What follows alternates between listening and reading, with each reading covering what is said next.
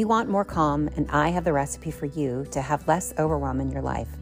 Each week, I'll bring you stories, interviews, and tips on how to get more calm in your life. Sometimes there'll be actually recipes too. So join me each week, Teresa Diulis, an advanced certified life coach and certified culinary nutrition expert, to find your recipe for calm.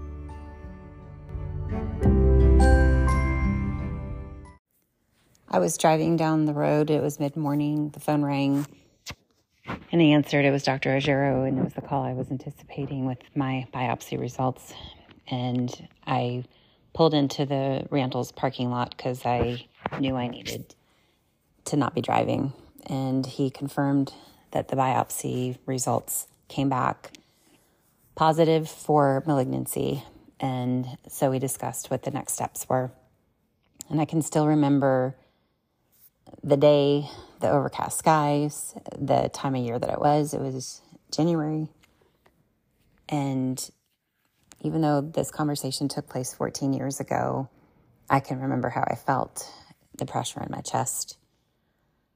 Like I said, the gray day and just the sinking feeling that I had.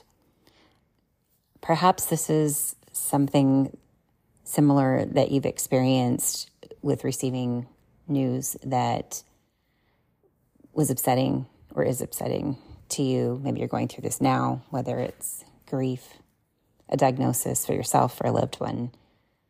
And in these times, when there's an immediacy of handling this kind of news, while we talk on here about how the way we think about circumstances that happen affect how we feel, and then how we're showing up, I wanted to talk today about something that can help you in these moments.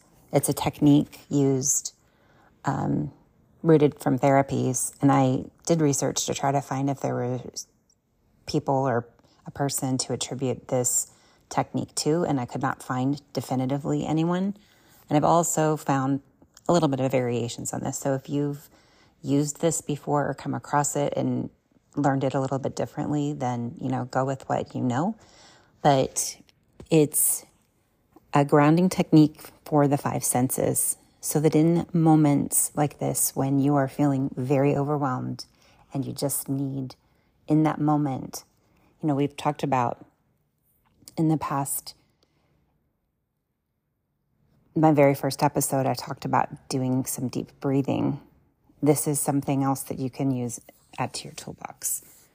And it is incorporating all five senses in starting with naming 5 things that you can see. So you can do this anywhere. Like I said, I was in my car. I could have done this at the time if I'd known the technique. I didn't. But name 5 things you can see. Just look around the space you're in. If you're in a car, you could name your seat. You could name the windshield. You could see what's beyond the window. You could look at your clothes. Anything that you can see, just name 5 things.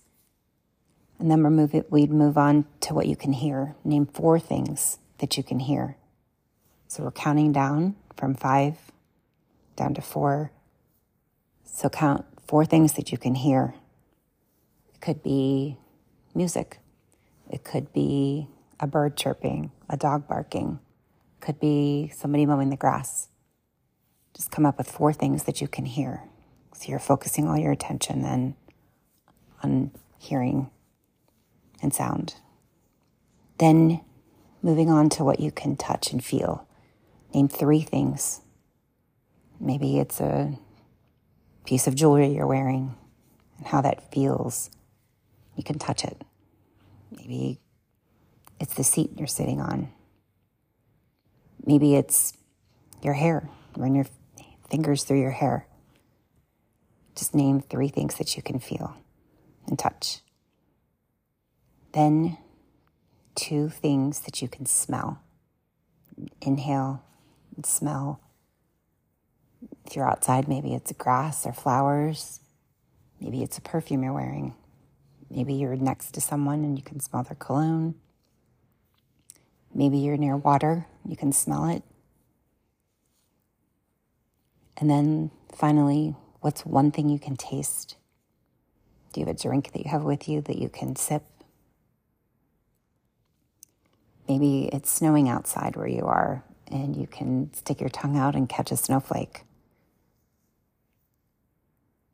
So we've counted down 5 things you can see,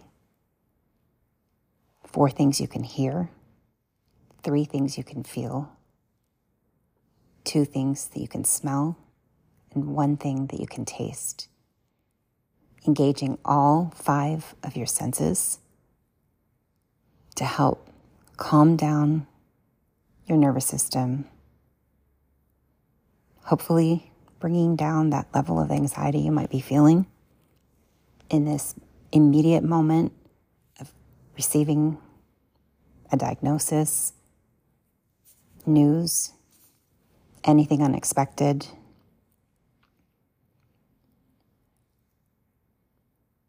And please know that this is a tool you can use for the future, for the now. And let me know if you have any questions. I'm here for you to help or answer any questions. And until next week, I wish you great calm and health. Take care. Thanks for listening. This week's quick and easy recipe is Wacky Cake. The ingredients you'll need are 1.5 cups all-purpose flour. Gluten-free all-purpose blend works great here too. 3/4 of a cup of sugar, 3 tablespoons unsweetened cocoa powder, 1 teaspoon baking soda, a 1/2 teaspoon kosher salt, 5 tablespoons oil, 1 teaspoon vanilla, 1 tablespoon white vinegar, and 1 cup of water. Preheat your oven to 350 degrees Fahrenheit. Then, in an 8-inch square or round baking pan, whisk together the flour, sugar, cocoa powder, baking soda, and salt. Make a well in the center of the flour mixture and add the oil, vanilla, white vinegar, and water. Whisk until well combined. Then bake until a toothpick inserted in the center comes out clean, approximately 20 to 25 minutes. Let it cool completely in a pan on a wire rack and then garnish with chocolate chips, frosting, ice cream, whipped cream, fruit, and enjoy. The cocoa powder itself does contain antioxidants, which is good for your heart, and the oil that you use might also be heart healthy, depends on what kind you use. More than anything, this cake is just fun. It's a great cake to make with children, and it's a great cake if you mix up the dry ingredients. It's a mix that you could hand as a gift to someone with the recipe. I used to give this to teachers as a teacher gift all the time. It's a delicious cake, just something fun, again, easy to make with kids, and something to just enjoy for fun. If you make it, I'd love to see your pictures. Tag me on Instagram at Teresa Diolis, or send me pictures at teresadiolis@gmail.com. Until next week, thanks for listening.